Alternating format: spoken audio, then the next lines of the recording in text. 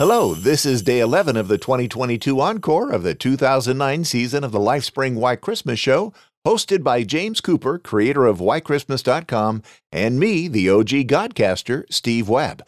Welcome, I'm glad you're here. We're having a drawing on the Christmas Day edition of the show for an autographed copy of Brian Duncan's A Neo Soul Christmas CD.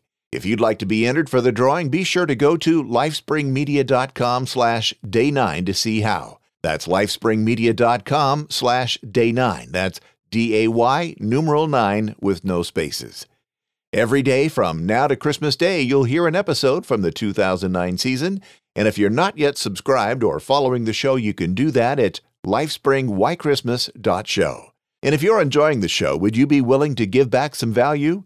That would be very much appreciated. Just go to lifespringmedia.com/support. And if you have one of the new modern podcast apps, you can stream support as you listen. And you can even boost the show. Now, if your podcast app doesn't show a boost button, take a look right now. If you don't see the boost button, that means you're using an old legacy app. You can find a new modern one for free over at newpodcastapps.com.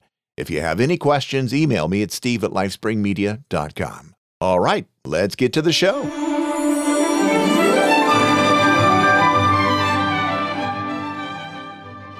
Hello and welcome to day number 11 of the LifeSpring Why Christmas show. Today we're going to be taking a quick look at Christmas cards. I'm sure you might have had some arrive already, but why do we send them to each other? Well, it started back in 1843 with a British civil servant called Sir Henry Cole. He worked for the Public Post Office and 3 years earlier had helped introduce a cheaper way of sending things through the post. He came up with the idea with an artist friend of his called John Halsey. In 1843, the same year that Charles Dickens' book A Christmas Carol was published, they printed 1,000 of the first Christmas cards and sold them for a shilling or 5 pence each.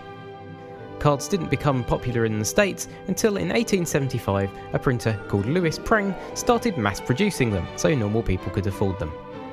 By the early 1900s, cards had become popular all over Europe, especially in Germany.